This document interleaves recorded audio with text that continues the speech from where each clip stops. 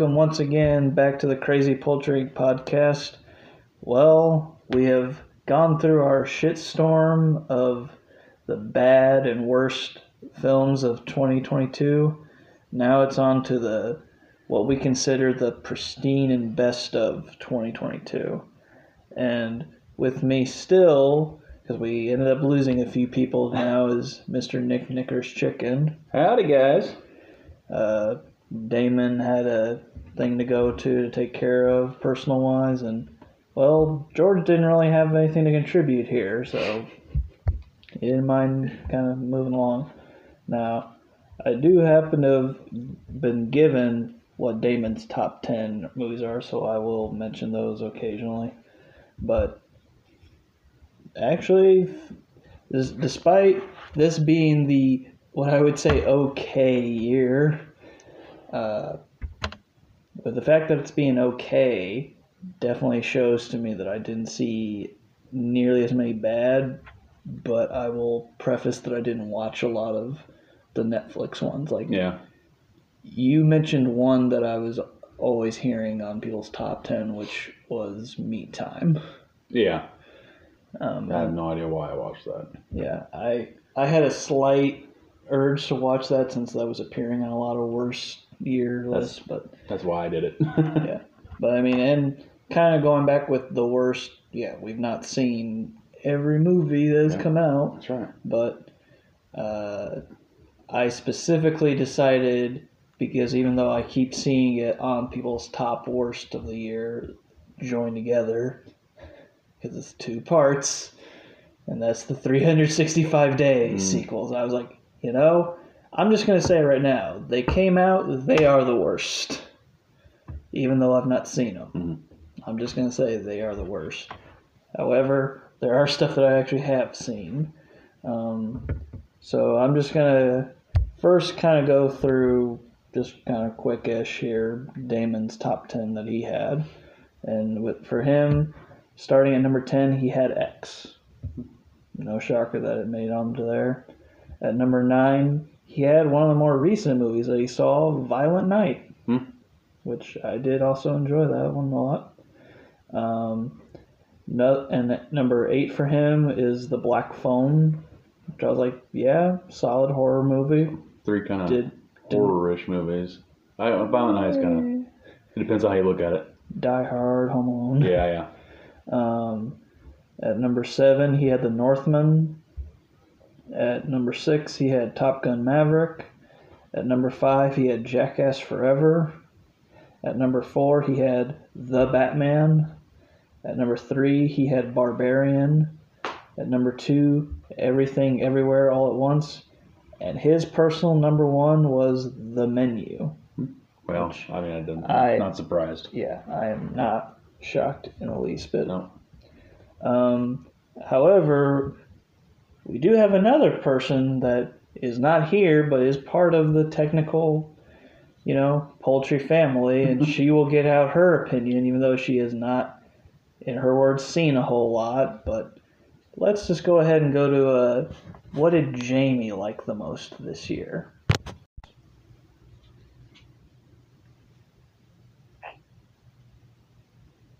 Let's see. Hello, this is Jamie, Mother Hen.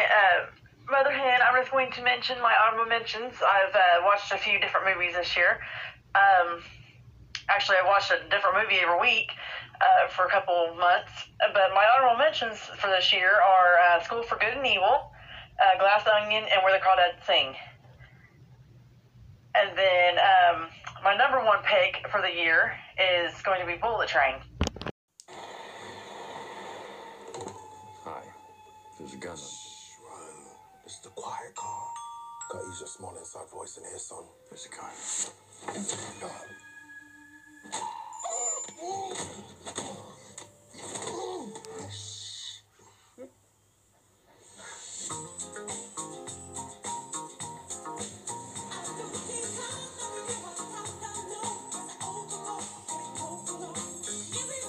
Talk to me. I am ready. You are getting the new and improved me.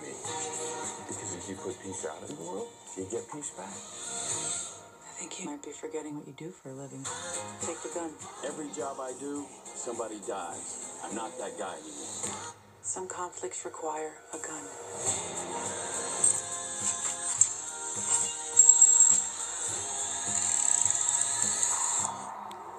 Hey, this is nice.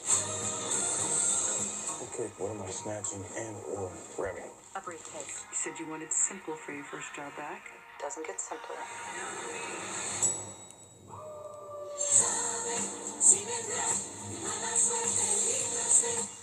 You stab me?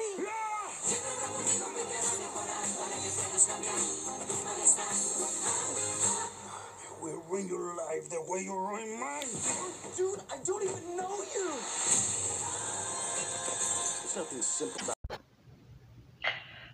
The reason why the Bullet Train is my favorite is I don't know, it just draws my attention and everything. It kept me entertained. It was kind of gruesome, but for the most part, I was entertained of everything, and it was different because you never knew what to expect. And plus, it had a few extra people that I didn't expect in the movie. But that's my number one pick for the year. So yeah, surprisingly from us, I'm gonna assume not actually a terrible pick from Jamie. I actually did enjoy Bullet Train. It was definitely a mention for me. I thought Brad Pitt was really good in it, and just the ensemble in general I thought was strong. But now to kind of dive into the ones that we most enjoyed this year. So just Nick, in general, how did you feel about this year? It was the year of the okay movies. I do agree with you, but I had a lot of movies that were kind of interchanging in the top 10, and by a lot I mean a lot, because I have a lot of honorable mentions.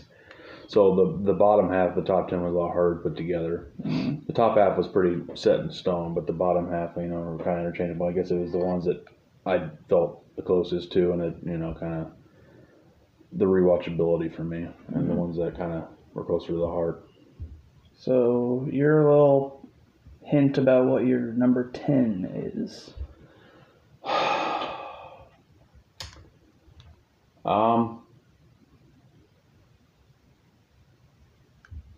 Stunts that usually don't go the way they're supposed to.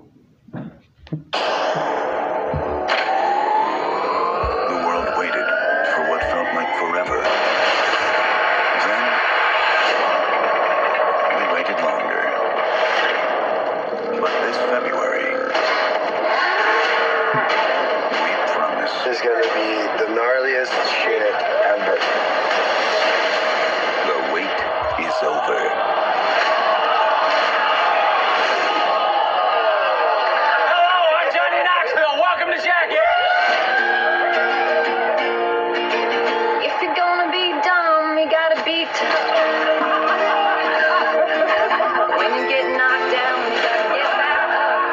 Trust us to go to the bathroom. They're less intelligent than I thought. In the drawers, but I know enough. If you're gonna be dumb, you gotta be tough. You're still blowing people up. As if life's not hard enough. This guy's one badass dude. Jackass Forever. Yes, the much awaited Jackass Forever. They finally, a whole crew, most 99% of their crew came together and agreed that, I guess this is a kind of a passing the torch to the younger generation of jackassers. I don't know what you'd call them. But yeah, all the guys came together, and I was super excited. And I didn't know when it was going to happen, but when I saw the trailer, I was like, oh, I cannot wait for this. Been watching Jackass about a little over 20 years now, because I believe it started in 2000 on MTV, and been, hooked ever since Steve-O swallowed the goldfish and then threw it back up. I know, some of this movie, like all the Jackass stuff, can rub people the wrong way. Yeah. But I don't know, for me, this is the best movie of all of them. It hit every emotion, really, because for me it was emotional, because I feel like that was the end for all the original cast, but they did incorporate the newer people into it, and I believe that eventually they're going to be in a movie themselves, which is fine. But I mean, these guys have been through hell. Their bodies have been beaten, battered. They need to stop. Yes, and they're all in their 50s. I'm pretty sure Johnny Knoxville is gonna die. Yeah, Knoxville. I'm surprised he didn't die. Yeah, he's had real bad injuries, especially with concussions. His last one was the worst. But yeah, I mean, I'm just so invested in Jackass, and I'm so close with all those guys without even meeting them. You know, I just. In a way, I kind of feel like they're my crew that I hang out with, but just not as insane with the stunts. Like it's the other personalities, I gravitate towards them too. I was just really happy this came out, and I, beginning to end, enjoyed myself, and I even enjoyed the deleted stuff that they had on the DVD. It was really good, and yeah, it cracked my top 10 just because I know I'm just really close with Jackass, and like I said, I've been connected with it for over 20 years. Yeah. I mean, I'm pretty sure we did get a review after this and a catch up. I said, it's easily one of the top movies that I was laughing at a lot. Like, this is also in my top theater experiences this year because it came out at the right time where we needed to have a laugh at basically just idiots. Yeah. And I maybe would agree that production-wise, this probably is the best out of all of them.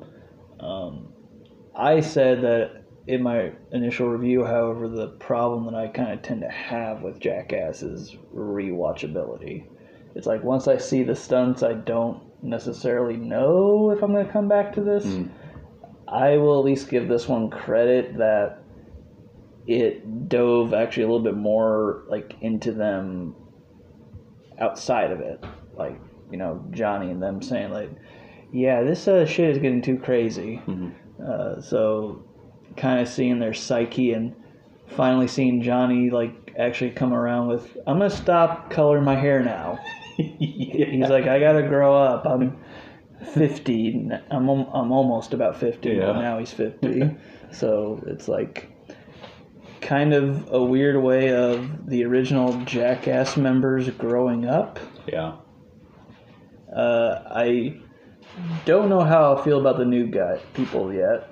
I would say that I'm most impressed with two, the really fat guy and the woman that was taking a bunch of actual things. Yeah, she's got balls for even being in that crew. This one probably would have fell in my probably top 30 if I did that. Yeah. But it would have been an honorable mention for me. So starting off my best of the year list is an animated film that I had pretty much at the top of my list, and I could see it being the top of a lot of people's list, as even going as far as like awards time.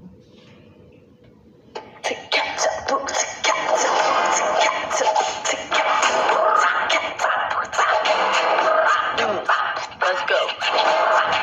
I'm Maylin Lee. I wear what I want, say what I want, 24/7, 365. I know, it's a lot. But I don't got time to mess around. Je me fromage blanc. All about that hustle, am I right? Poor town. This is gonna be the best year ever. And nothing's gonna get in my way.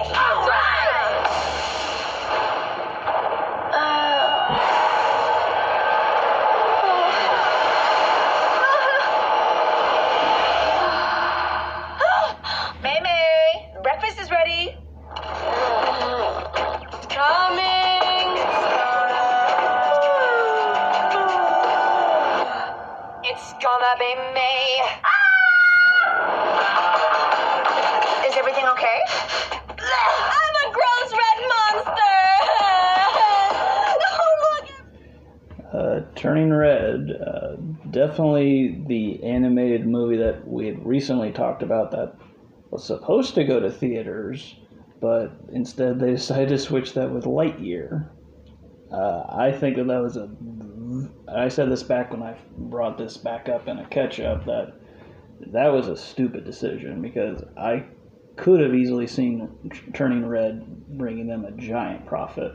And I know that the only reason why they decided to is because they got cold feet because of the subject matter. And I'm like, yeah, this is kind of a subject matter that kind of needs to get brought up a bit more, like as we grow up and things. And that's one of the reasons why, though, I had it like at number 1 for animated of all time of this year.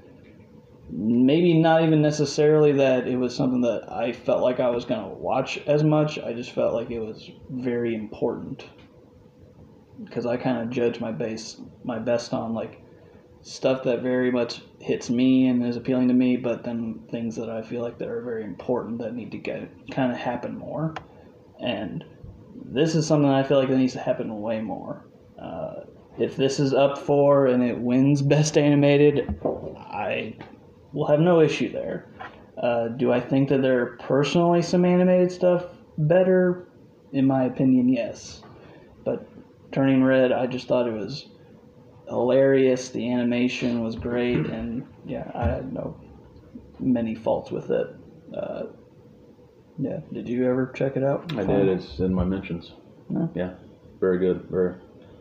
Very good film. Yeah, it's like I said, it could have easily gone to the bottom of my half by 10. So yeah, I don't blame you there. It's definitely going to be up for Best Animated. Yeah. So you have an interesting thing here with your number 9. I mean, I understand it, but I also personally steered away from doing this. It's the one time I've ever done and probably ever will do it, but I kind of had to put 2 movies together. Because they technically are. Yeah, and by the same director in the same year. So at tied at number 9. Farmer's Daughter, take 1. I need to be famous, Wayne. All the best people are. There ain't nobody else out there like you. You know why? Why? Because you got that X Factor. Our days of struggling may soon be over. Oh, then here we go. I just want to hear. This is it. Our own studio back. I'm looking for a place to stay. Oh, yes, sir. That's one ugly son of a bitch. And my wife, Pearl, is next door. So I would appreciate a little discretion. So why is X in here? I personally, that's still my favorite horror movie of the year. I think just because mostly it felt so old school to me, and it felt more like Texas Chainsaw than Texas Chainsaw did. I love the retro stuff, like the old film look, and he stuck with that. And I love the setting. Basically an isolated house, and then you have a guest house. And I love the setting. I thought the characters were great. Ty West for me was like more so like an unknown coming into this. And I wasn't sure, I was like, oh, I'll go see it. It's just, going to be another movie. But the characters were great. I loved a lot of the kills. I thought those were pretty inventive. The twists for sure got me. I was just like, what? And then they more so came along going into Pearl, and you found out a lot of the things that happened in X. Well, so then to match your Please,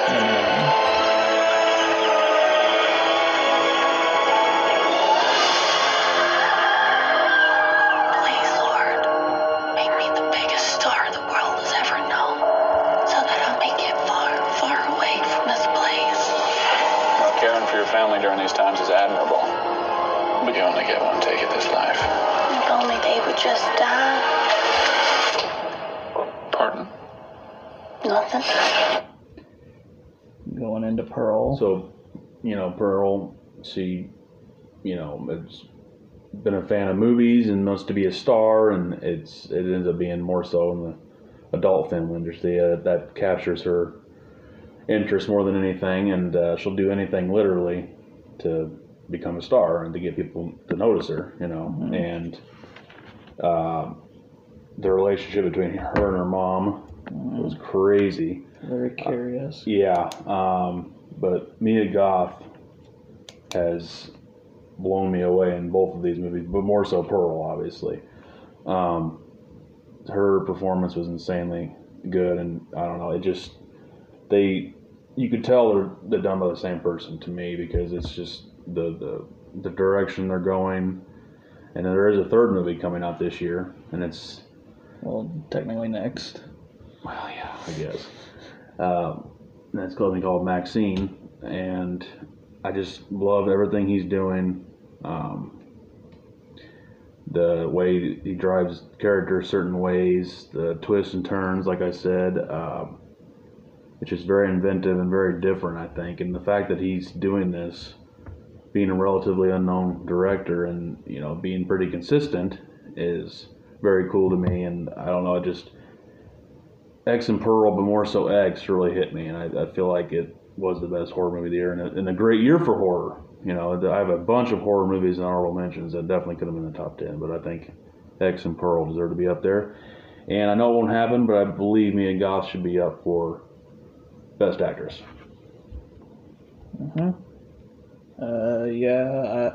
All I can personally say right now is that X would have been an honorable mention. It started out as one I thought was okay. I just felt a lot of homage stuff more, but it got better to me as the year went on. Is it personally my favorite horror movie of the year? No, I have a few more that I liked but more, but yeah, I do think this was the year of horror. So, because you had a twofer there, I didn't do anything like that. But my number 9 is a solo one, and it is one that you would automatically get worried about because it's an over 30-year sequel. 30 plus years of service. Combat medals, citations. Only man to shoot down 3 enemy planes in the last 40 years. Yet you can't get a promotion, you won't retire. Despite your best efforts, you refuse to die.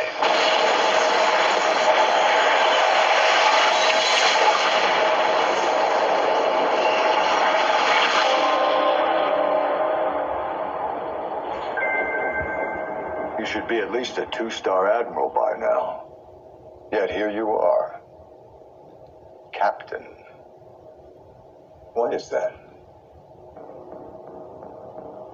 It's one of life's mysteries, sir. Top Gun Maverick. No real sequel as far as if you were to ask me. I've never been the biggest fan of Top Gun. I just kind of always felt like it was just like a movie that existed. Never really saw much stakes or really got into the characters really.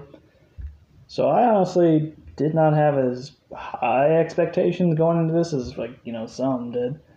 I was just at first blown away by the trailer because this is during this whole renaissance of Tom Cruise's, insanity action movie that is done by his actual production company who took over for Mission Impossible, I believe, on Rogue Nation and has stayed.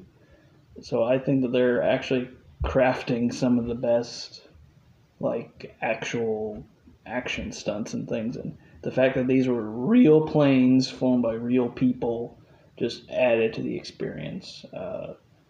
The only complaint I ever usually gave the movie was that when I saw it, we clearly saw it in a too small theater because heads were getting cut off.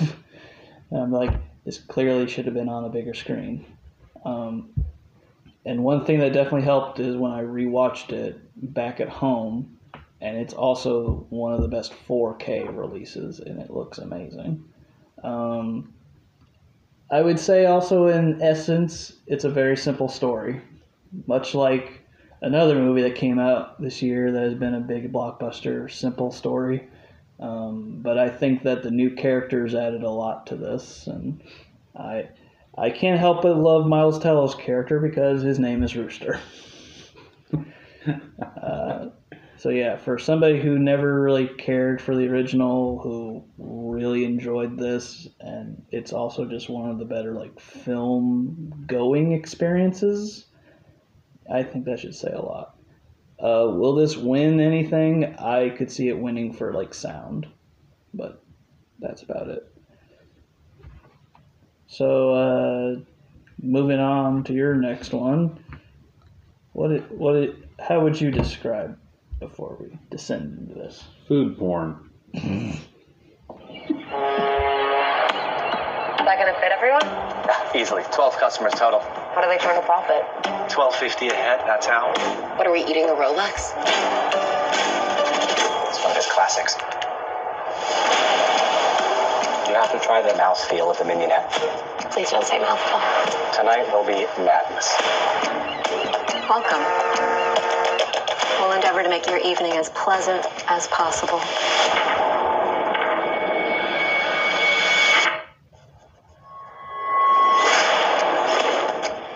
Welcome to Hawthorne. Here we are family. We harvest, we ferment, we gel. We gel. We gel. The menu.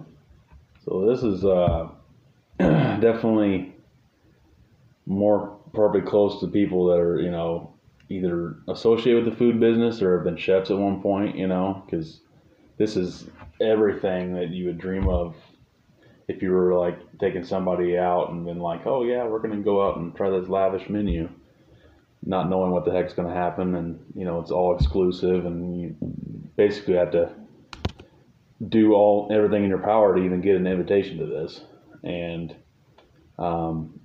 Anya Taylor-Joy and Nicholas Hoult were really good in this, even though I kind of wanted to wring Nicholas Hoult by his neck half the time. But the standout for me is Ralph Fiennes. He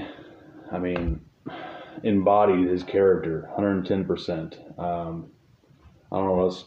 Literally, they could not have picked a better person to play that character.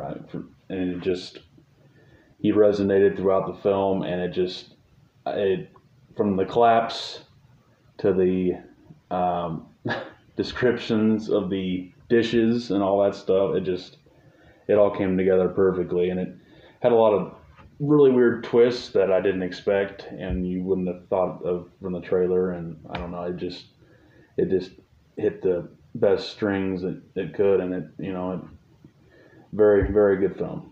Mm-hmm. Well, I have to be quiet for a little bit. Now, interesting thing for me right now is that I'm going to be on a little bit of an animation kick. Because my number 8 of 2022 is a movie that I praised a lot for its humor and the fact that it was clearly not ashamed to be in a cartoon. On the outside, the 5 of you are villains, predators, remorseless sociopaths. Oh, stop it. You're making me buzz. We're the bad guys. And this is the crew. Mr. Snake, Serpentine, safe-cracking machine, imagine Houdini, but with no arms. Jackpot. Yes.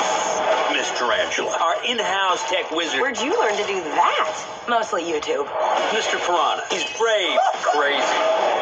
What's up, Papa? And Mr. Shark, master of disguise. His greatest trick, stealing the Mona Lisa disguise as the Mona Lisa. And rounding out the crew is me, the big bad wolf.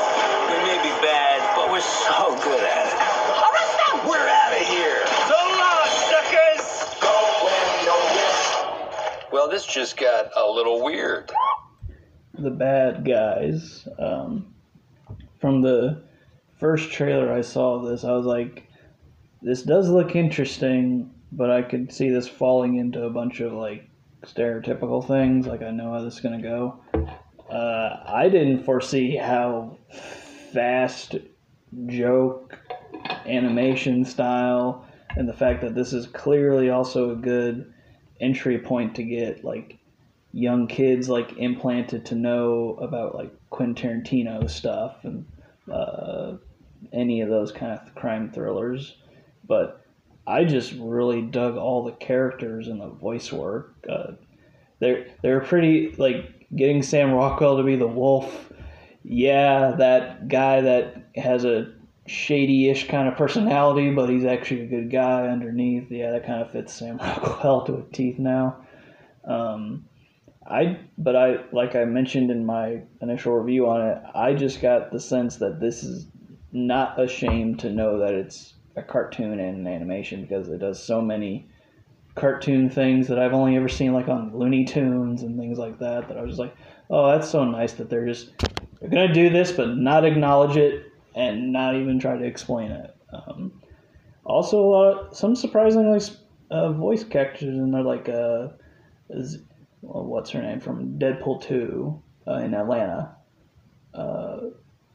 She plays the mayor in it, and then when I then found out that the big muscled redhead cop in it was actually also the same person that did the voice for Lois from Family Guy, I was like, what? Yeah, this was my personal top favorite animation movie for the longest time, because I saw it also 2 times in the theater. That's how much I enjoyed it.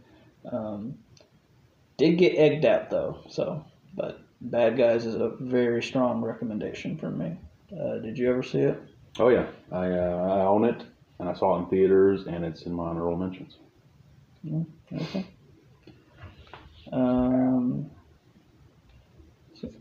So an interesting one here. I want to know how you're going to preview this.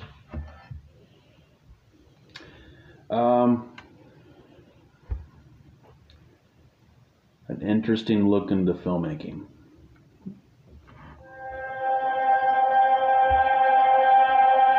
Movies are dreams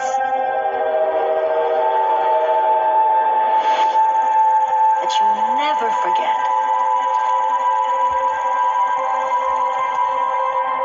Sammy?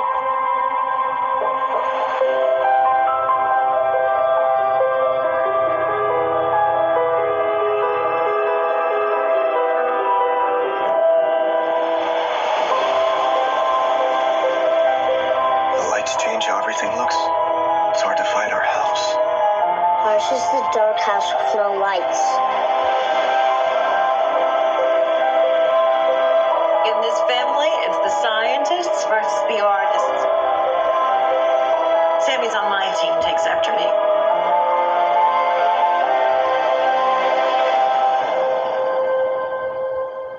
What kind of movie are we gonna make? The Fabelmans. Yeah, and I literally just watched it a couple days ago. But Steven Spielberg's really in-depth look on, the positive and negative of filmmaking, and you could see it throughout this, and it's about this little boy that watches The Greatest Show on Earth and becomes obsessed with it and starts doing his own films that, don't look the greatest, but they're not meant to. He's just literally just starting. And so he enlists his parents, who are played by Paul Dano and Michelle Williams. Paul Dano had a great year. Paul Dano and Michelle Williams, who were both fantastic in this, especially Paul Dano. And Paul Dano, I believe, is an engineer of some sort, and he got a promotion at GE. And he's obsessed with old televisions, and he works on those, and he's pretty much a tech nerd, and he's going to help his son with his filmmaking, so he ends up getting him as he gets older, he ends up getting him a better camera. But in return, I'm not going to go into spoilers, but they're at a camping trip together, and then here's where Seth Rogen comes into the picture, and so they're I don't know if it's intentionally trying to film stuff, but they're having fun as a family, and he's just filming stuff on the side. But then he kind of notices something when he's reviewing the film, because he wants to release a film to help the family with the loss of a loved one, basically. So he's going to help easing the burden a little bit. But he notices something in the film that probably is the negative part of this movie, but it's very common negativity, unfortunately. But just the whole thing, the how in depth it goes into the film, and Steven Spielberg, you know, he is very hit and miss for sure, but I feel like this is one of his strongest ones, and the performances alone put this in my top 10, and I feel like number 7 would have been the perfect spot, but Paul Dano, he stole the show. He's a great actor. So yeah, I really only know that this is like Steven Spielberg's own kind of way of doing a biopic on himself, because it's a lot apparently based on how he got into it. I had a semi-interest in it because I was like, I mean, yeah, it is kind of interesting to find out about how one of the best directors, you know, got up and stuff and did this. I was just, though, slightly on, like, the, I don't know, when I saw it was also still 2.5 hours. So I was like, Steven, why do all your movies have to be long? And then also at the same time, you know, the winter storm hit us, and I was like, I don't know if I want to risk a movie that I have some interest in, but not a whole lot. Like, I had more of an interest in 2 other ones before that, so I don't know. It was a biopic made by the guy who it was kind of about, that I was just like, I don't know if I want to rush out to this. I'm not saying that I think it's bad, because of course I've not seen it, but I've also heard kind of a mix-ish vibe from people I follow. Like, they're like, I like it, but unless you're like a person, like somebody that's really into filmmaking, like that's gonna appeal more to you. And I'm like, I get that, so maybe I'll check this out at some point. I do want to see how Paul Dano went from looking like one person to a completely different person at the end of the year. So yeah, I actually saw this at home. I watched it on Amazon Prime. Oh, okay. Yeah, so I didn't see it in theaters, but still, either way, I really enjoyed it. And yeah, I could easily see it getting Oscar noms because it's Spielberg. So moving on to my number 7 is technically the movie that I won't probably see on there for like best animation, but it jumped up with literally in a day. We are gathered here today to say goodbye to Puss in Boots. Puss in Boots, you are down to your last life. You need to retire.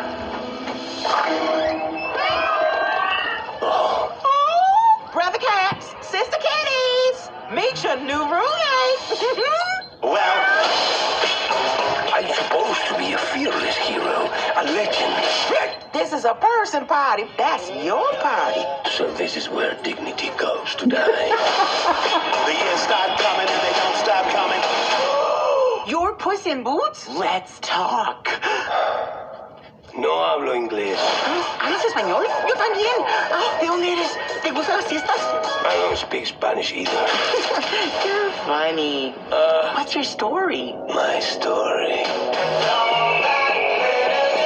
What are we looking at? Cats have 9 lives. Watch! Boss, I think you set the oven too high. Now I am on my last life. Oh no. Legend tells of a wishing star, of a simply wish waiting to be granted. Kitty so boss, I need your help. Is the great Puss in Boots asking for help? Well, you see, Kitty, please. That wish could get me my lives back. Okay, Possum Face. I won't make you beg. But first... Hey, slow down. I know what I'm doing. What? What's funny? Nothing should be funny. Quieto. Everyone is looking for the wishing star. I'm going to wish for everything to be just right. One's trapping in, two's a crowd, and three's a party cafe, Mona Lisa. You will find your reward does not come easily.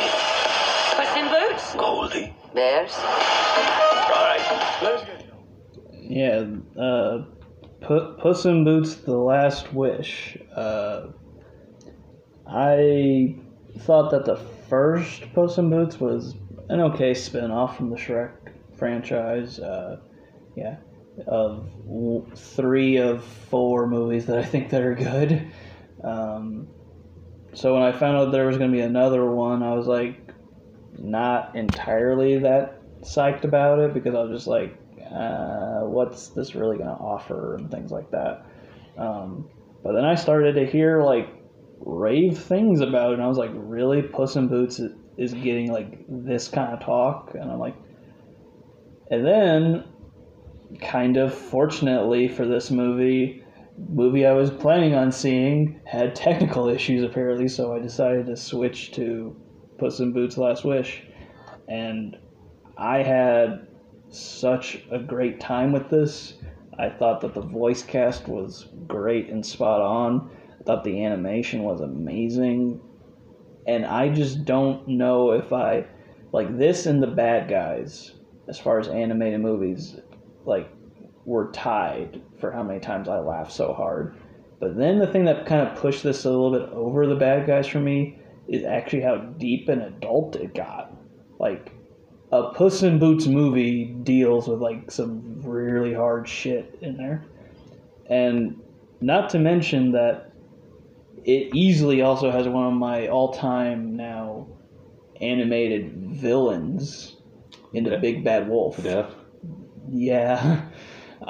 Like when he just shows up, his look, his eyes, his whistle that he does, I was just like, this guy is so fucking creepy. I think they're like certain type of size, and he had really nasty looking. And like Antonio Banderas and Selma Hayek work really well together. That goes back to their Desperado days and things like that. But then it took me and Damon like 3 minutes to figure out that it was John Mulaney as like the big, I forget his character's name.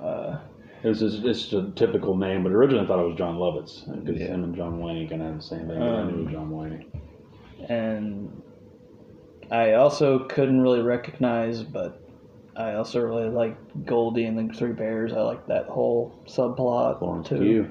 Yeah, and then I was like, what? That's Florence Pugh? Oh, yeah. What the hell? Well, I guess she made up for the Don't Worry, Darling. Although I have heard she's really good in a Netflix movie called Wonder.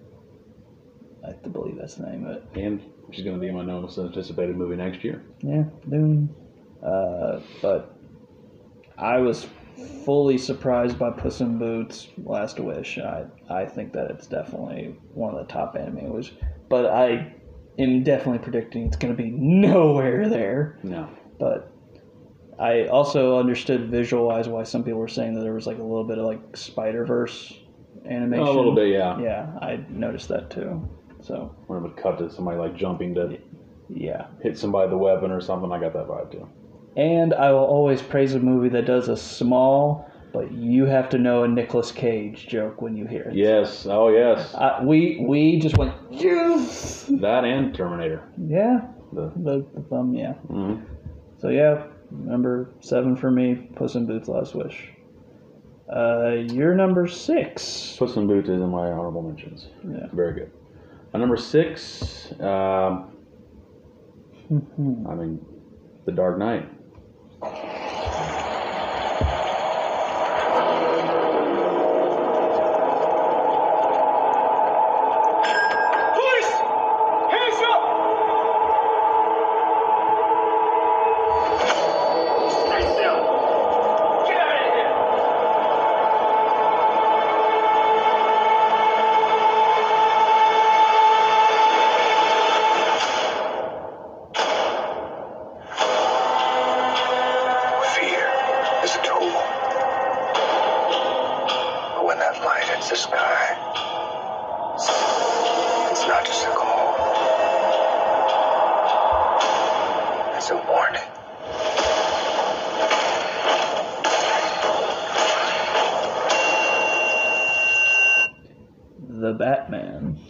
Going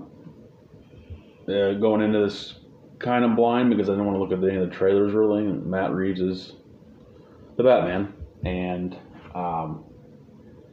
was pretty intrigued because for both of us, we looked at Robert Pattinson at one point and was like, okay, well, yeah, he is what he is. But then lately, when he said, yeah, screw you, Twilight, and then he did this and The Lighthouse, which are both incredible. He's rising up the charts, and I think that this is supposed to be a trilogy, I believe. They're hoping. And based on this, I'm really hoping it's the case. I know a lot of people didn't like the more detective side of Batman and the more mistake-prone Batman because he's, younger.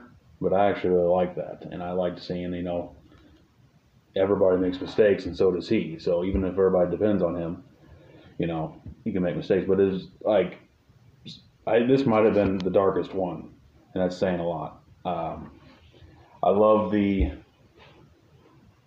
atmospheres of a lot of the scenes with, the rain and then him coming out of the, pitch dark. I thought that was awesome. And then a lot of the fighting choreography was awesome in this.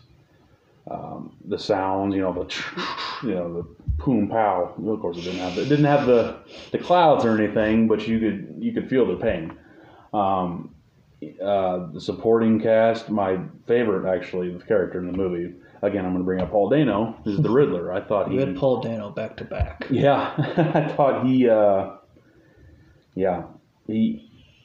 I don't know. It just I going into this, I knew he was going to be a good Riddler, but I didn't think he was going to blow my mind. And I thought, Colin Farrell was really good.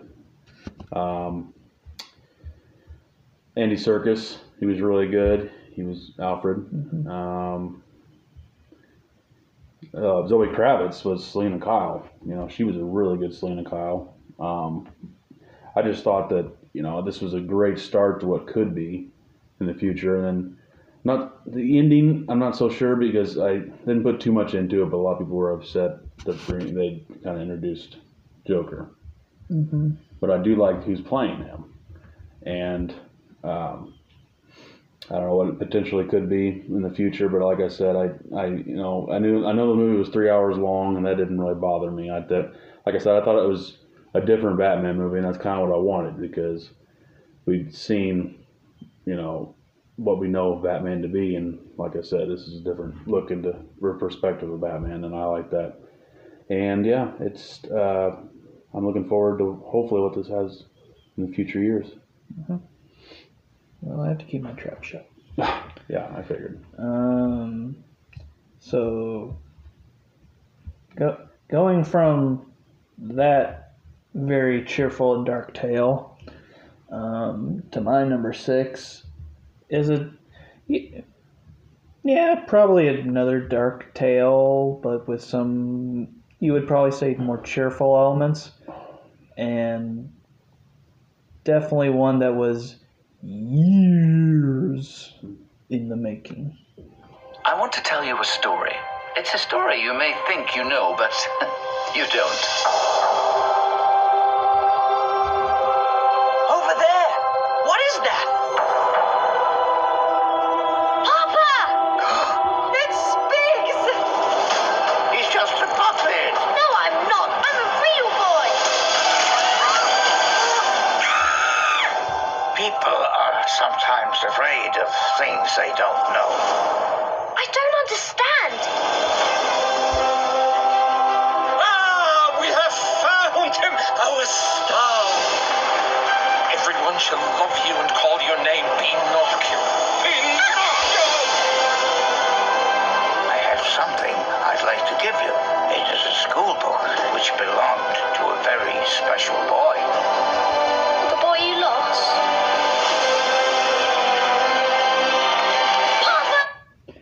So, in a way, this could also be called the Year of Pinocchio, because there were 3 Pinocchio movies released.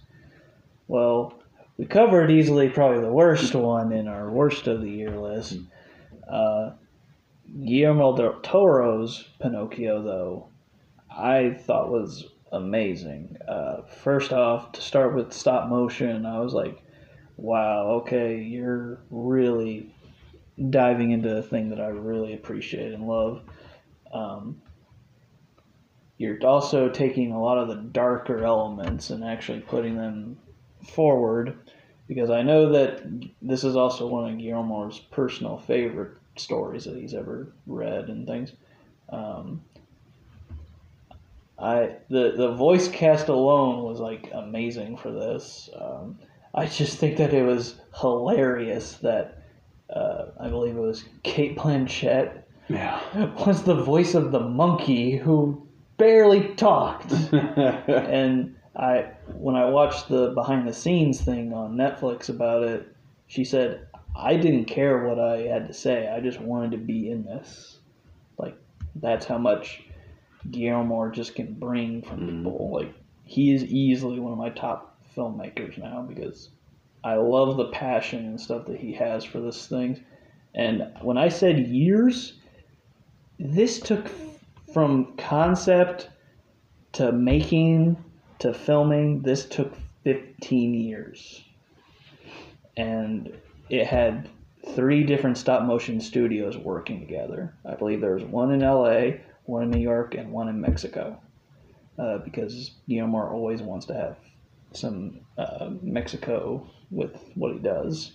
But this, I felt, just like hit all of those marks that Pinocchio had to do, but it did it in a very different-ish way with the stop motion, which I thought was gorgeous and so well done. Again, this would easily probably be my animated pick of the year, but I know stop motion is not going to get shit recognized for it. And when you see the amount of work that all these people have to go through for this, I don't know why you don't. But I would put this in contention with the original Disney animated. Like, because they both just hit something about Pinocchio for me that I just really, really liked. And again, the voice cast, Christoph Waltz, being that ringleader. And I was so happy, and I watched this, that they didn't want him to be like the stereotypical, like, really big Italian fat guy. Mm-hmm. They wanted to make him, quote, look more like a devilish character. I'm like, yeah, I couldn't tell by the hair where it looked like horns. Or who's making this movie. Yeah. And then some people, I could feel like that the whole war being a part of this, as like the story being told, I could see them like not really getting into that. If you know Guillermo, fascism is one of his biggest fears. And I thought he used that to a good purpose here. So, yeah, Guillermo del Toro's Pinocchio, probably easily the best Pinocchio I've seen in years. And, yeah, my number. Okay, your number 5 is definitely of an interesting choice in my opinion, but how would you just preview it?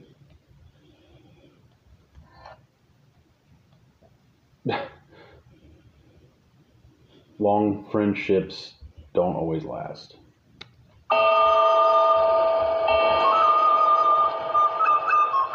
Call him Sonny Larry. Didn't you and he used to be the best of friends? We're still the best of friends. No, you're not. Who says we're not? Sit somewhere else.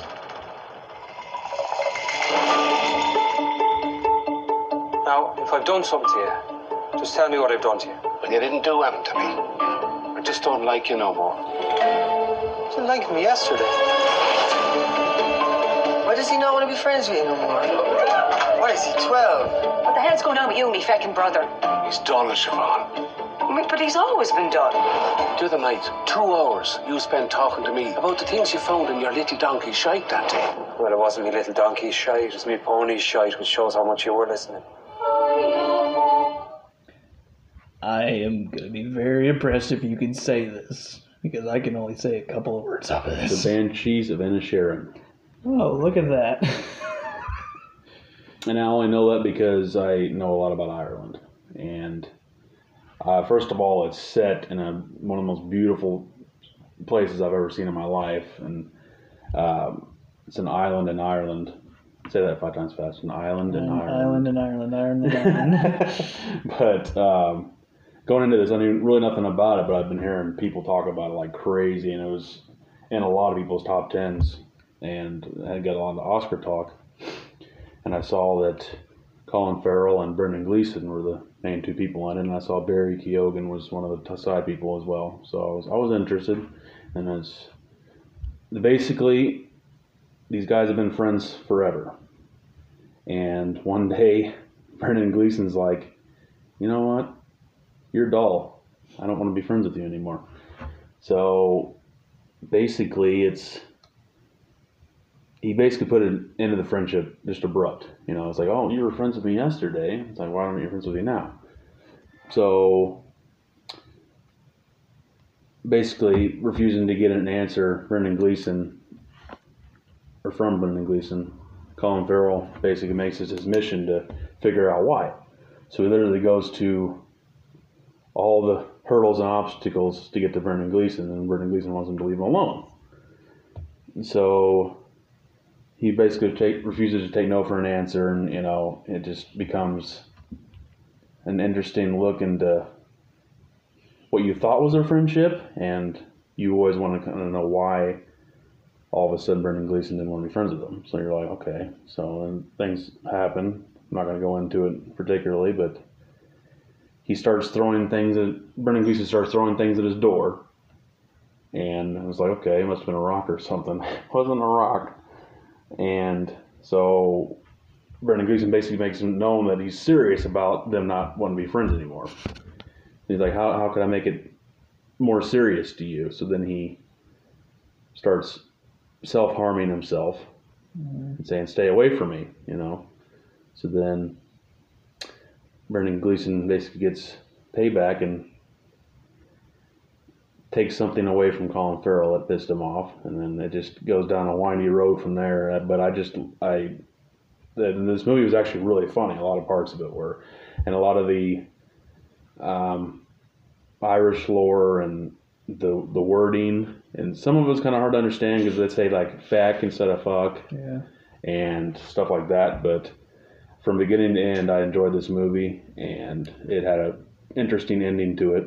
I'll tell you that right now, and I just recently saw this one as well, so it jumped into my top 5 immediately because a lot of the performances in this were great, and I think I was really connected to it because the whole Ireland scene, it was amazing, and it was beautifully shot. So. So I was constantly hearing about this, and I saw that it popped up on HBO Max, so that's how I watched it.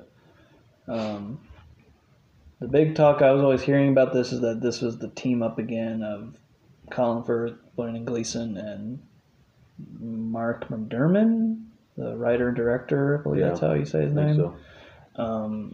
And all 3 of those guys did In Bruges together, which I also really enjoyed as like a Irish black comedy with Hitman. I was like, oh, this is actually pretty funny. And I was like, that probably would also help with my dark humor I was developing. So I will say this: I could easily see this for writing, acting, cinematography, definitely.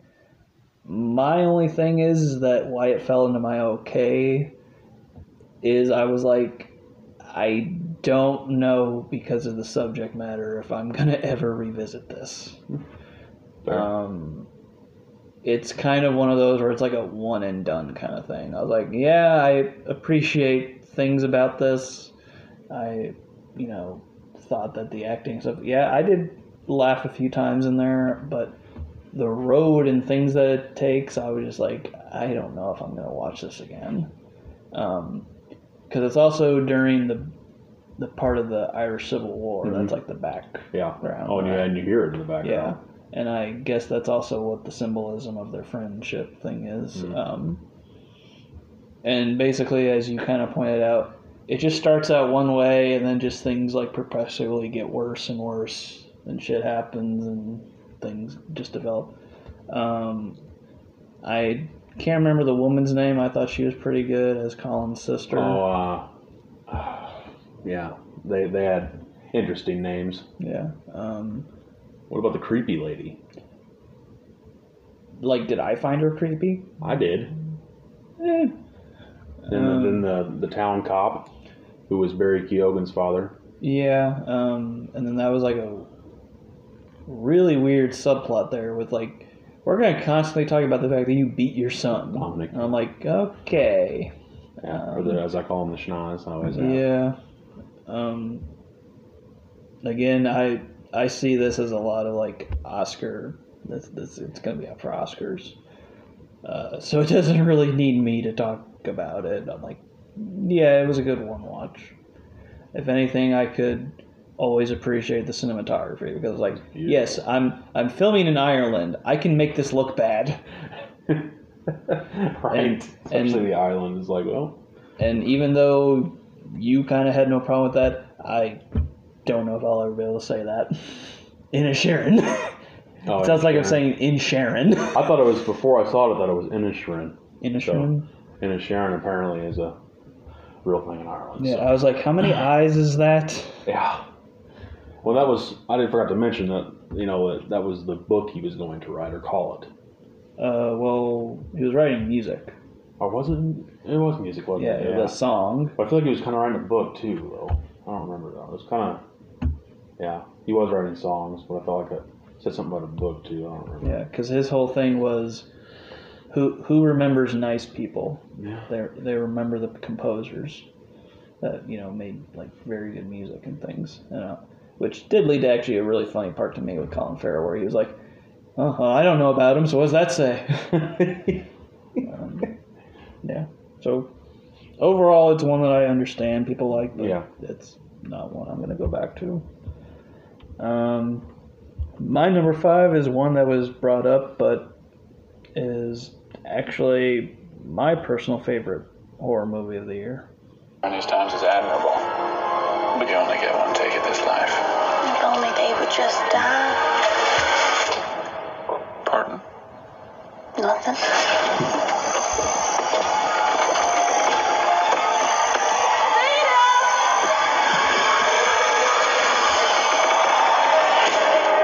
I want to be special, dancing up on the screen like the pretty girls in the pictures. I will not let you leave this farm again.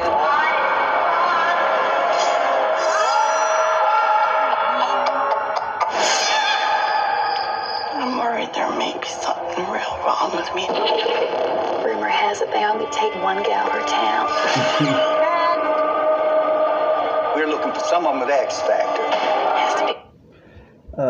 Pearl is my number 5 of the year, because for Mia Goth alone, I think that she would be getting the honorable Toni Collette Award that you're not going to get recognized, but you turned in a hell of a performance. And like how I mentioned with X, it got better. It got better to me because of Pearl.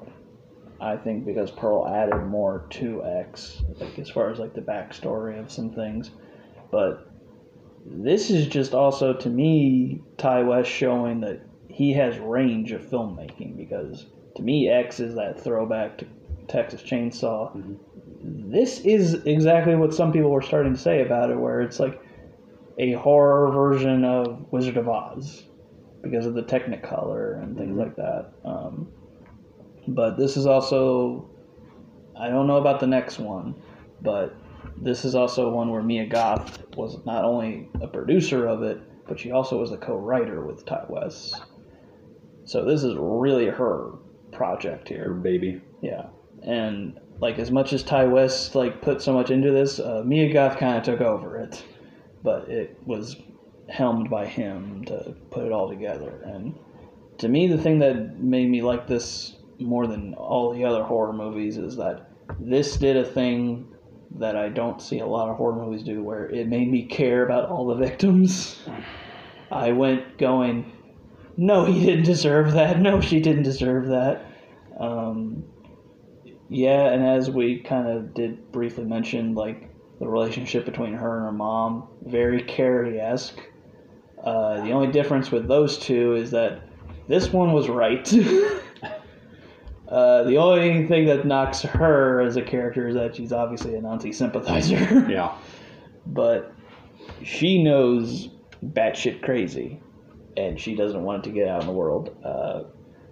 But this was just hit all the things that I wanted to personally in a psychological horror movie. I loved all the camera work, and just that, I believe it was a 5-minute monologue from Mia Goth. I was like, that could be on the film reel for her Oscar talk. Or just the end credits. Yeah. When it holds on her face for like 2 minutes. Oh, yeah. I was just like, what? Same expression. Yeah. And this was just her just going full force into it. And it even had some kind of darkish humor to me, especially in the beginning. But yeah, if Maxine is also good, Ty West has done a trilogy so back-to-back of all different styles. I'm like, you're going to shoot up to one of my favorite horror directors now. It'd be interesting to see what he would do in the future. Yep. So yeah, my number 5 is Pearl. Curious, what is your number 4?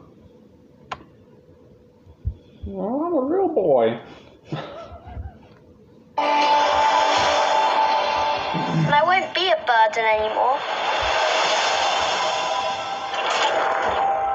Hello? The wooden boy with the borrowed soul.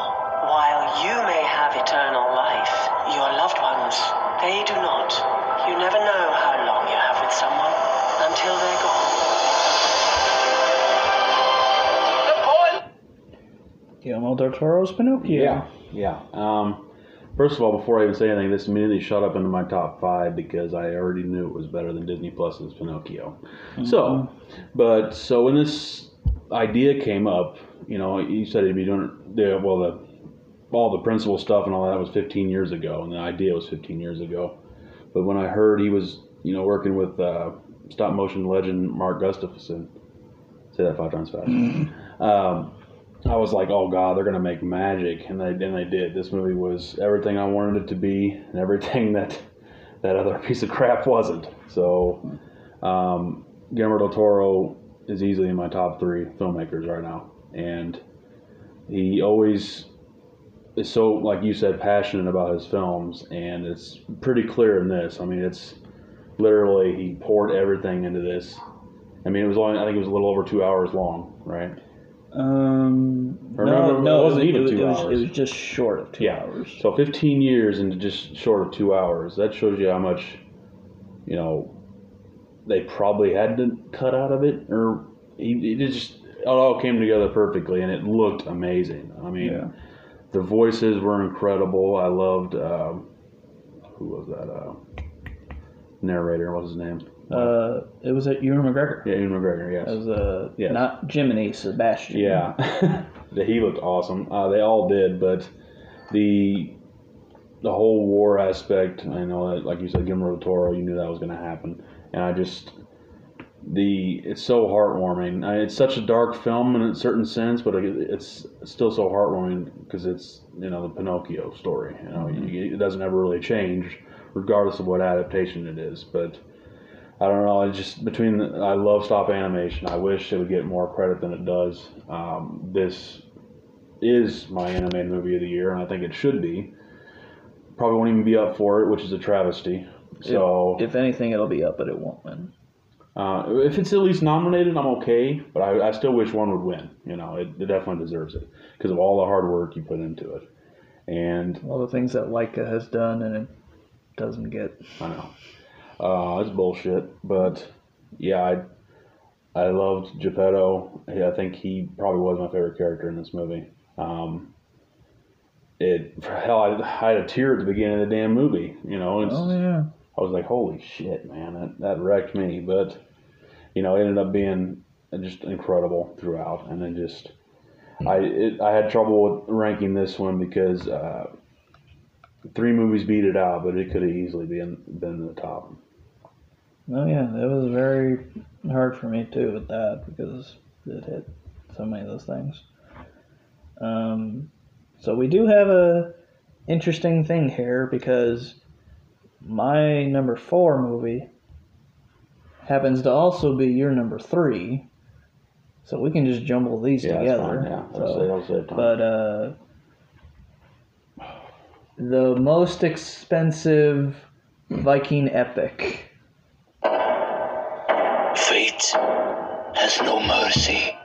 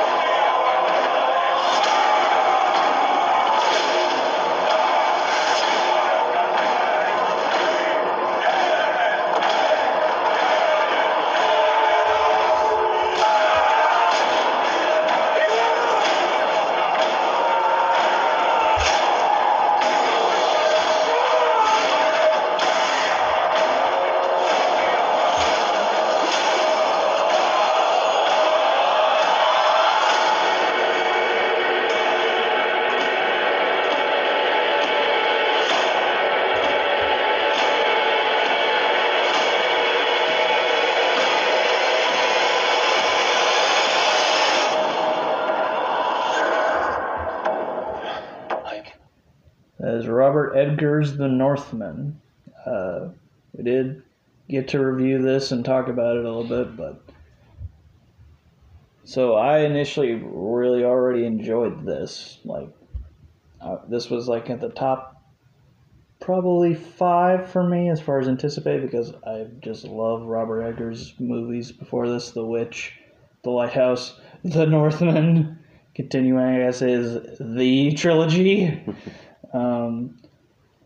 I really liked it. I only had some slight gripes about it as far as the story and things involving main characters. And watching it finally again on 4K on my TV and stuff,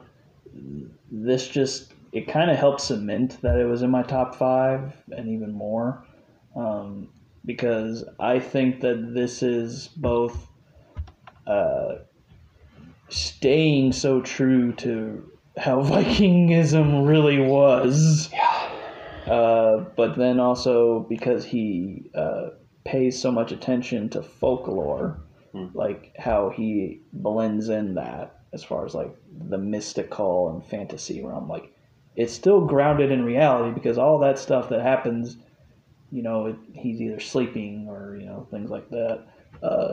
But Alexander Skarsgård, if we thought he couldn't get bigger from freaking Tarzan, he got even bigger for this. Super jacked. Anya Taylor-Joy, gosh, she just keeps on showing up on Best of Year list. I thought probably was the only real fully good person in that entire movie. Yeah. But the thing that I noticed more the second time I watched it is because Alexander's character he's not the best of person. No. Because that's how he has been, and that's how Vikings were. He's a true Viking. But the thing that I noticed more the second time is how towards the end with Anya Taylor, he really starts to crack down and change a little. And there's that whole mysticism about, this is the last tear you're going to shed until it's really deserved, and he doesn't do it until the end. Which I like how that is usually that is an all build up to an epic long fight. I'm pretty sure that fight only lasts 3 minutes because again, that felt realistic because he's battered, they're on a fucking volcano. In hell.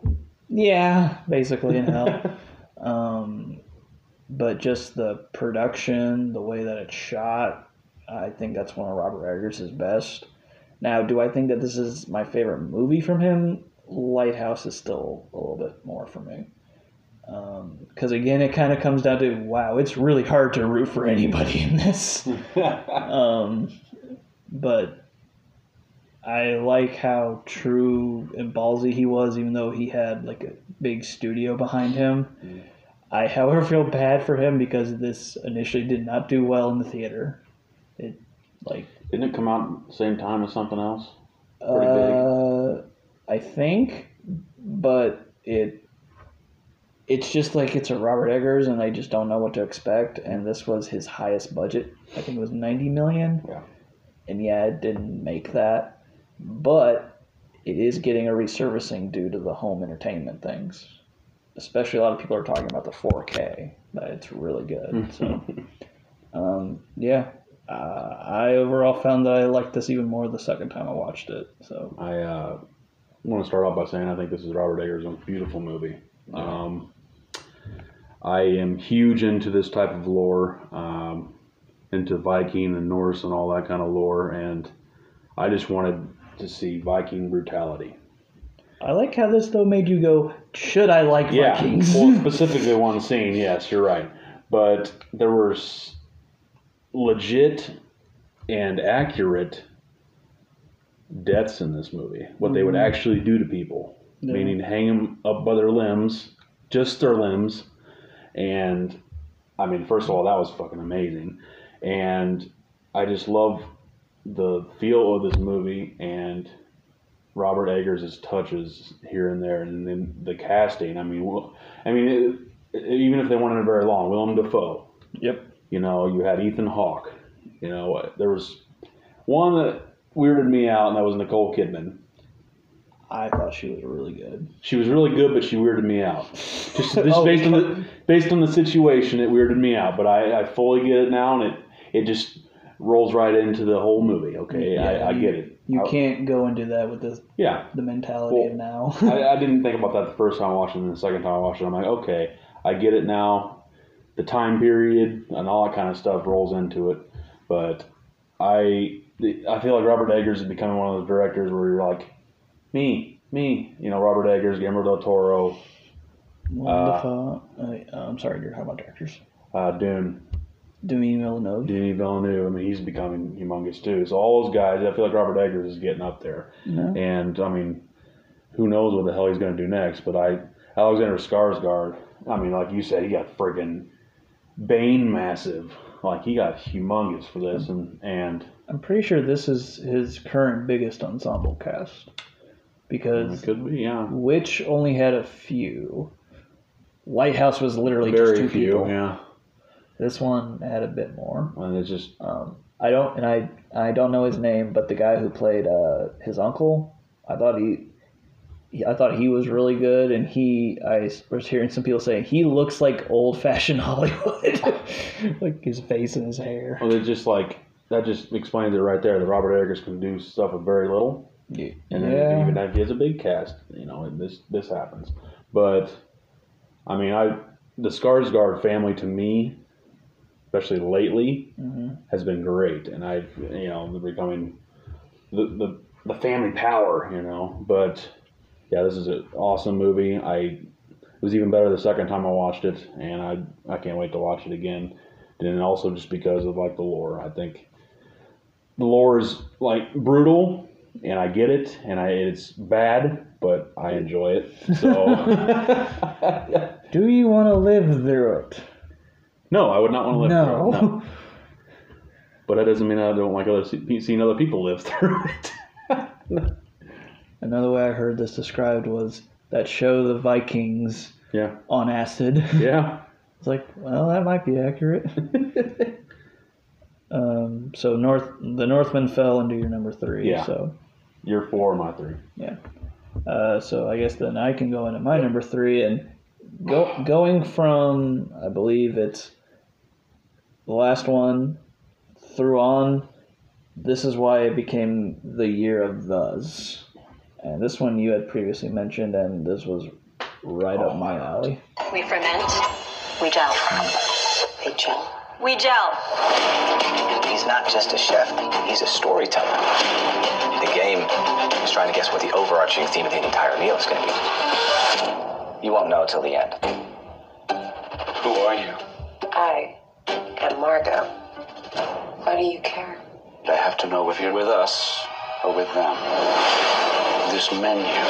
The pictures, they're of us. This guest list. How did he get these? It's not good. This entire evening. Jesus Christ, this is just theater. It's stagecraft. We're leaving now. It's been painstakingly planned. This is real, isn't it? What the hell is going on? We now offer you a 45-second head start. Okay, 45-second starts. The menu. I knew from the trailer alone that this was like easily tailor-made for like me and Damon going in. The dark humor, the thriller aspect, the definite horror vibes I was also getting from it. But yeah, this just turned into a giant also character piece study of Ralph Fiennes, who, like you mentioned, and I agree, he ain't gonna get shit recognition for this, even though he fucking deserves it. This is also one of the rare ones this year that I did not mind seeing twice in the theater, because I was like, I want to give this so much respect.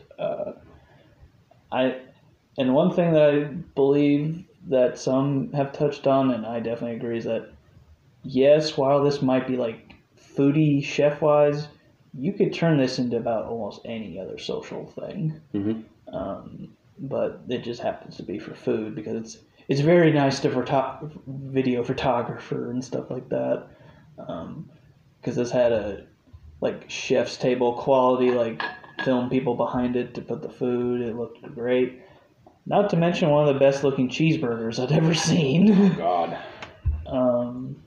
And the go back and forth between Ralph and Anya Taylor-Joy, who shows up twice now back to back. She is picking amazing projects or questionable projects, but her quality work is so good that I tend to even remotely forget other shit that she's been in. What's his name? John Leguizamo. Yes. He was so funny in this. Hilarious. Especially the egg. Yeah.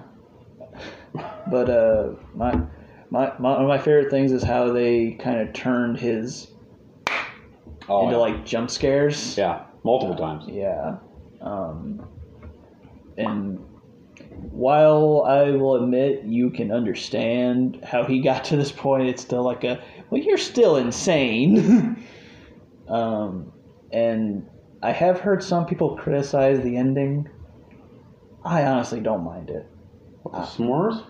No, the fact that, Joy gets out. Oh. I kind of felt like they touched on something there that I was like, I can let that go. I've just been hearing people don't like the s'mores thing, and I think that's awesome. Yeah. Oh, as soon as they brought up, like, the jackets, I was like, oh my gosh. Are you kidding me? And then when they put the chocolate heads on there, I was just like, oh my gosh. Yeah, this just hit so many personal marks for me that I knew that this was going to be in my top 5. And look at that. It made it all the way to number 3. Number 3. So, Well, your number 2 had been previously mentioned, but why don't you give a small preview? A much better sequel. Thank you.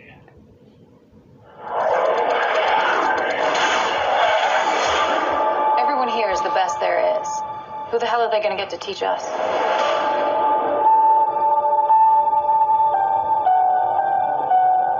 Captain Pete Maverick Mitchell. Let me be perfectly blunt. You are not my first choice. You are here at the request of Admiral Kazansky, a.k.a. Iceman. He seems to think that you have something left to offer the Navy. What that is, I can't imagine. With all due respect, sir, I'm not a teacher. Just want to manage expectations. Top Gun Maverick, number 2. Yes. So the original movie came out 30 years ago. And I gotta admit, I was not the biggest fan of it. I know it was, huge.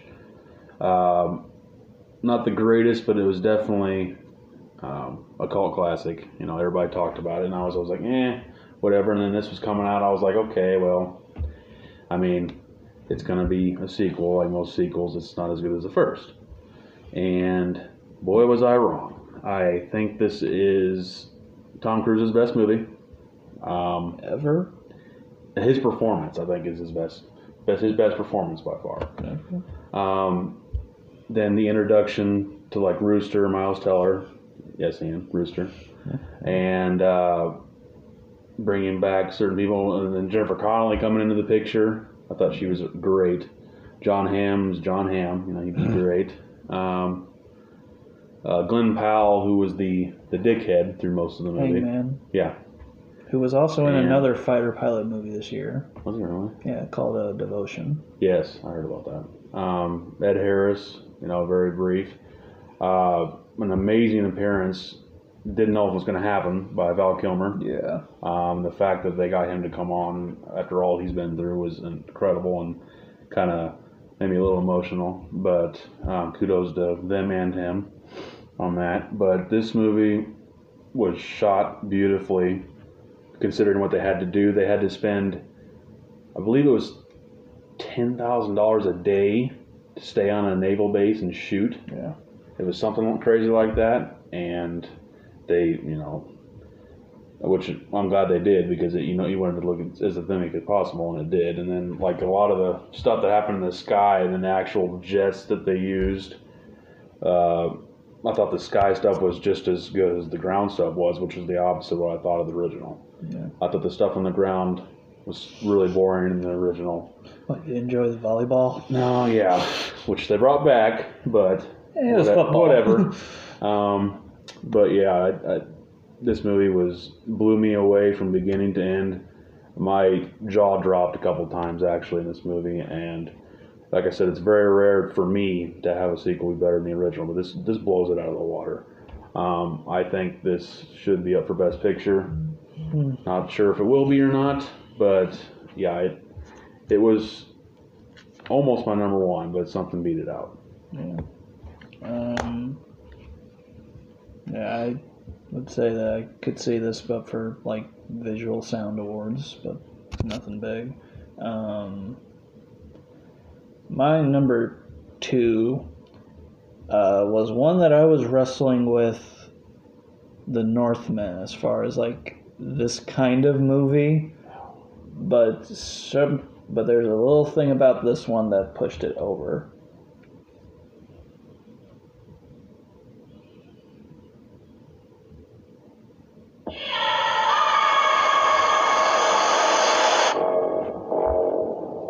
An evil is coming that threatens our kingdom, our freedom. But we have a weapon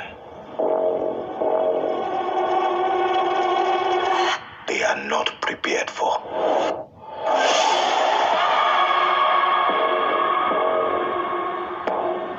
My king, the Europeans wish to conquer us. They will not stop until the whole of Africa is theirs. We must fight back for our people. Maneska, you're asking me to take them to war. War. Some things are worth fighting for.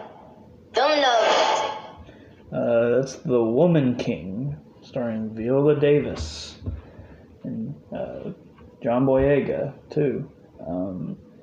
The reason why I personally found to put this over The Northman is, for one, I felt like it was a much more important film to get out there. Not only is this mostly a black cast, it's primarily black women cast, being portrayed in very badass fashion.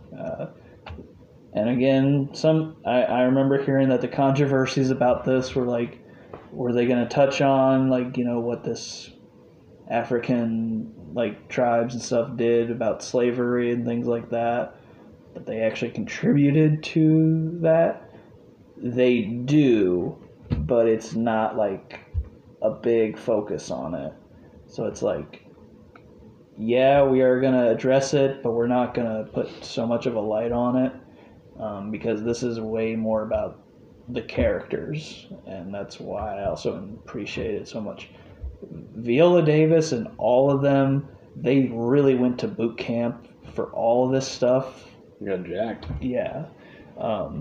And she just commands everything with like such a badass way. I'm more afraid of you than any other man that I see here. And while there are certainly some things that they definitely adapted or changed a little for the screen that people could have issue with, I would also, though, ask those people, do you like Gladiator? Do you like Braveheart? Braveheart especially, because there's so much of that shit that William Wallace did not do. And this is also a positive thing for me with the Northmen, as far as with this, is that they really try to Hollywood up the heroes to make you care for them in a very fictitious way. This, I felt like, was way more natural. Like, you got to know these people. And I forget her name, but she played the Black 007 in No Time to Die. Yeah. She was not only badass here, she was also funny. That's why I think she'd be good for the part. Yeah. But anyways. Now, the only things for me is that if this had had a bigger budget, they could have had a bit more like wide angle shots and things like this, because I don't know if we're ever going to get those epics ever again. Like actual like thousands of people charging and things. And I had also wished that this would have been rated R, because much like Black Panther, there's a lot of swords and spears being used in here, but I'm not seeing a lick of blood. Yeah. So that's another minor criticism I was having with it.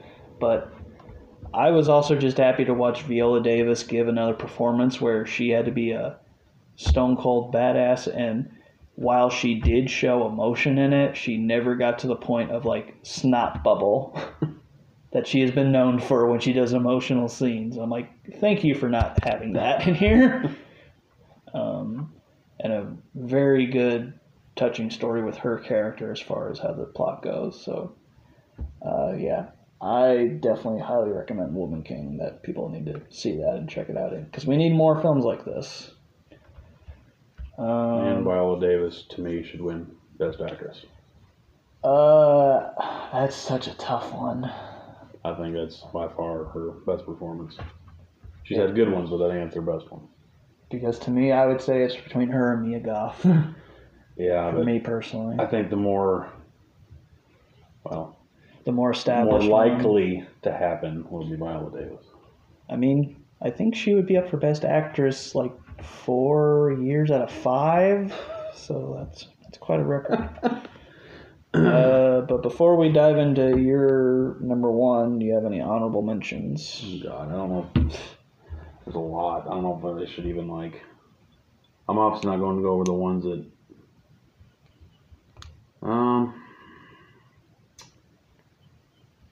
Okay, I'll go over a couple of them. I'll put Glass Onion up there. Marcel the Shell with Shoes On. Triple R. Black Phone. Barbarian. Turning Red. You said that. Mm-hmm. Woman King. Terrifier 2. Which, first one was, pretty good, but Terrifier 2 was way better. Puss in Boots. Beavis and Butthead Do the Universe. I highly recommend that one. Another really good one on Hulu was Prey. Oh. Surprising one was Bodies, Bodies, Bodies. Then there was Hellbender and Speak No Evil, which were both on Shudder. The Bad Guys. Violent Night. I thought that was a really fun one. I put that one in there. Nope would be up there for me. A movie called Tar, which I've heard of it. yeah, it was pretty damn good. See, I just had a lot of them that could have been, and just kind of missed the mark. So if anybody that knows you, this should not be a mystery then. But what's your preview about what your number one is? Interdimensional craziness.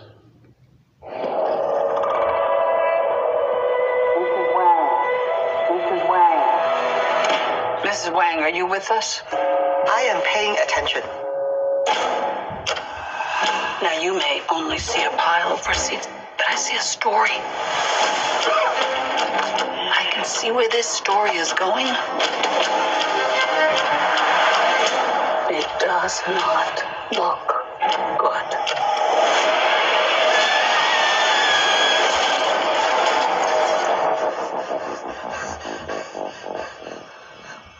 What's happening?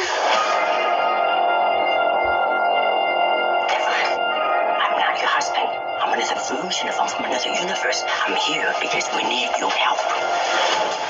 Very busy today. No time to help you. Across the multiverse, I've seen thousands of Evelyns. You can access all their memories, their emotions, even their skills. There's a great evil spreading throughout the many verses. And you may be our only chance of stopping it. Don't make me fight you. I am really good. I don't believe you.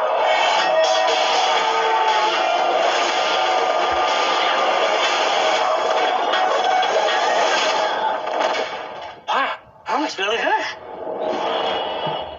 Everything, everywhere, all at once. Yes, this movie came back in April, and I mean, it looked like something we were all gonna enjoy and laugh at because it looked way out there, like a interdimensional,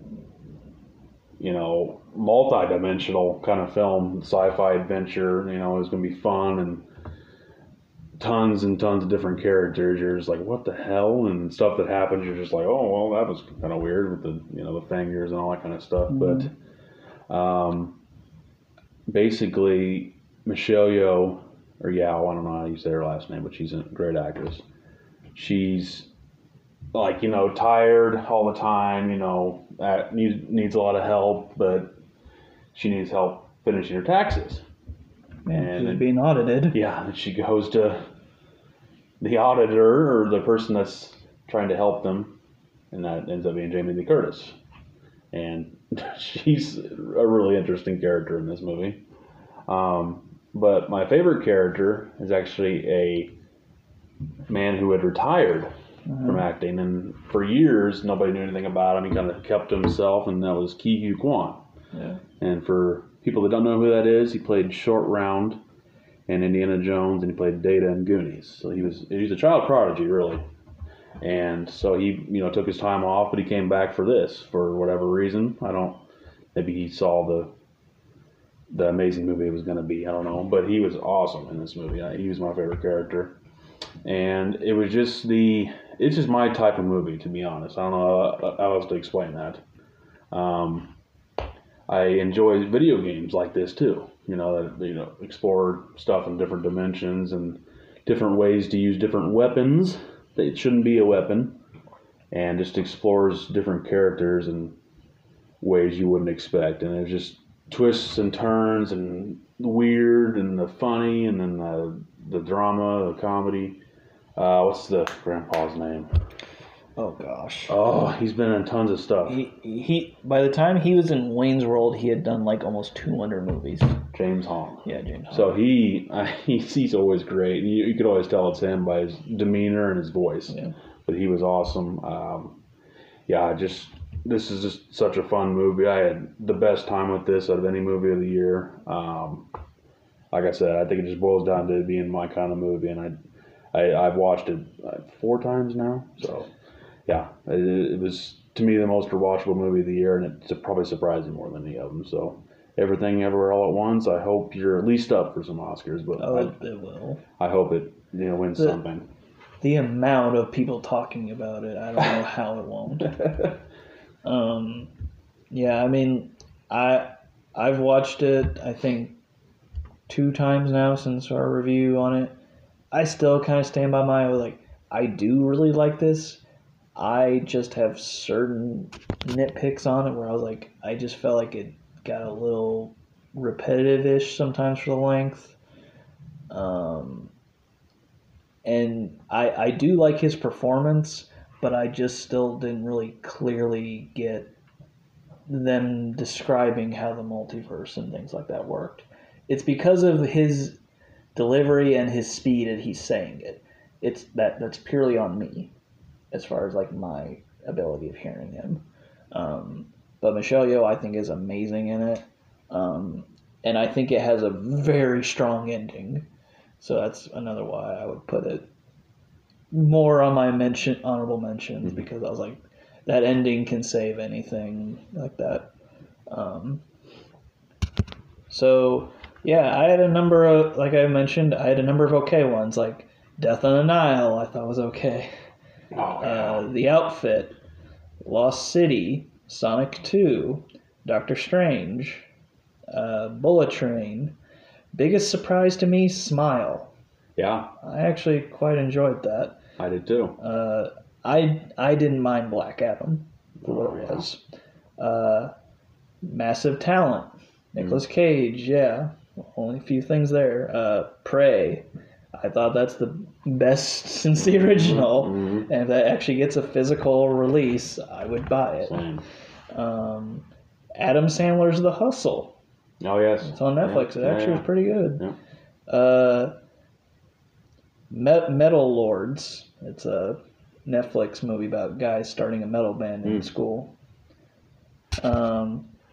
Crimes of Future. That's a weird one for me because it's David Cronenberg coming back.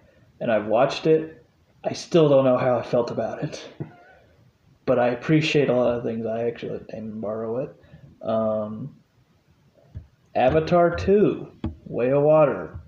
Actually a little bit better in my opinion than the first one.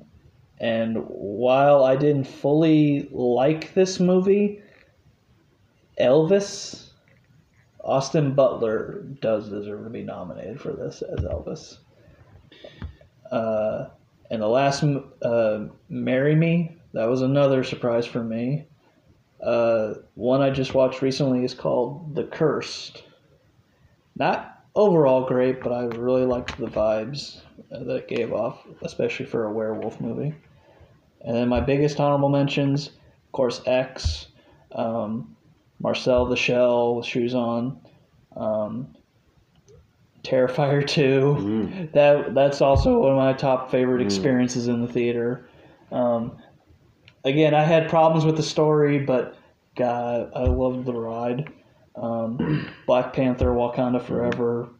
I just had a terrible experience in the theater watching it, though. Barbarian. I just hope that gets a physical release. That'd be awesome. Black Phone. And one that was in my top 10 but got knocked out by Puss in Boots, and that's Glass Onion. So with all that now out there, I wonder what number 1 is. Oh, what? You think you can guess? I've been trying to reach you. Find the gun! This is about a king and prisoners to match. I can take care of myself. If this continues, it won't be long before you've nothing left. I don't care what happens to me. It's only gonna get worse for you.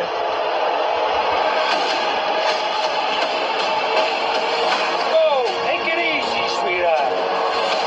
Hear everything they say, ain't you?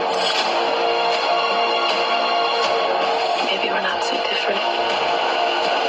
Who are you under there?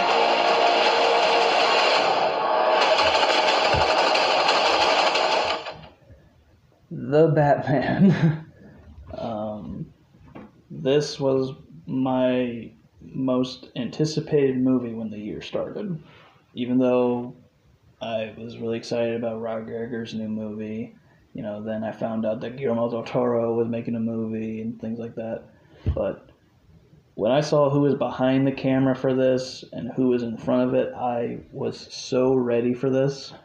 And when I then saw that it was almost 3 hours long and way more of a detective look at him, I was so excited because we hadn't really had that detective Batman. And Robert Pattinson, again, just continuing that whole trend of people that are not for who gets casted for Batman ends up being, in my opinion, a great Batman. Because we also, though, get, like how you mentioned, a younger Batman who messes up, which is very welcoming to see. Unexpected. See, like, how him and Alfred are still kind of dealing with this thing. Paul Dano as the Riddler, he was terrifying at some points. And even slightly dark, funny to me sometimes. You have to be the kind of person to find it funny. Colin Farrell, I thought he was an awesome Penguin who kind of brought some good humor in there to levy it out. Interesting look to him. Yeah, I'm definitely curious to see how they continue with him. But just, like, when I initially saw it in the theater, I didn't have the best theater experience, that's all I'll say.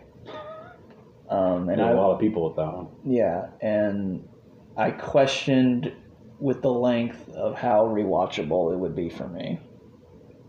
I have rewatched this movie 5 times. Oh my god. Ever since I got the 4K, which looks amazing.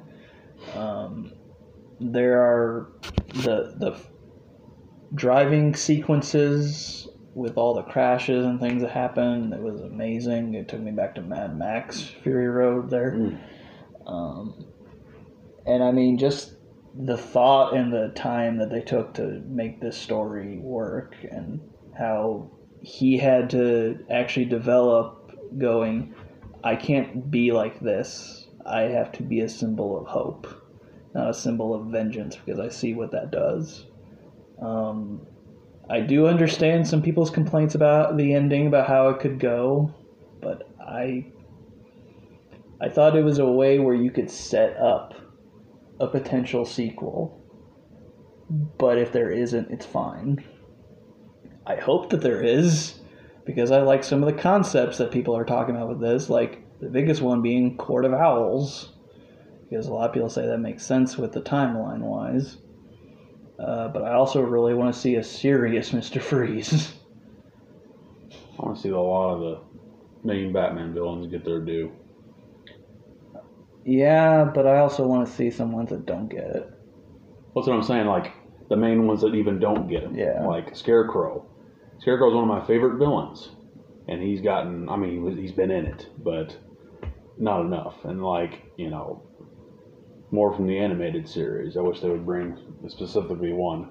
But Clayface. Yes. That'll be the Batman, though, with a lot of CGI. Yeah. Because I don't know if Matt Reeves can pull the, we're going to do all practical there. No. But coming off of being a part of one of the best trilogies, being the prequel 8 movies, I was very surprised and wanting to see how Matt Reeves would go about it, Batman, and I absolutely loved his direction on how he took this. This appealed to me as a filmmaking fan, as a Batman fan, as an acting fan. I was just like, this hits all the marks that I personally want. So for me, and I know that there are some chances that it's going to be up for awards maybe, but it also was an early movie. So I don't know. But Batman is my number one. And I didn't have it as high just because I feel the same way about that as you do about Dune. Mm-hmm. I want to see more, and at least like a trilogy for me to be like, okay, Robert Pattinson, where I do think he's got real high potential. I do want to see more, and that's basically where I'm at. I thought it seriously has a lot of potential. Yeah, and We could easily say that Dune Part 2 is our most anticipated for next year. Don't even. And it comes out in freaking November. Yeah. At least it's not January, February. I'd be very scared Me of that. too. I'd be like, wait, what? Oh, man. So, yeah. I mean, other than those, I really have only seen, like, things that would count as, like, television specials from Disney Plus that I thought were really good, like Werewolf by Night. I still haven't seen that. Yeah, I think that's really good. And the Guardians Christmas special. I was going to bring that up. That was really good. Yeah, but. And actually, their new movie comes out next year. Can't wait for that one. But yeah, that's been our best of the year. I honestly, even though there was a few that were the same, there were some surprising ones that neither of us had. So that's always nice. And one I've completely forgotten. I'm going to say that right now. Completely. I mean, to be fair, you get it, right? Yeah. Other than the fact of a week straight. I know.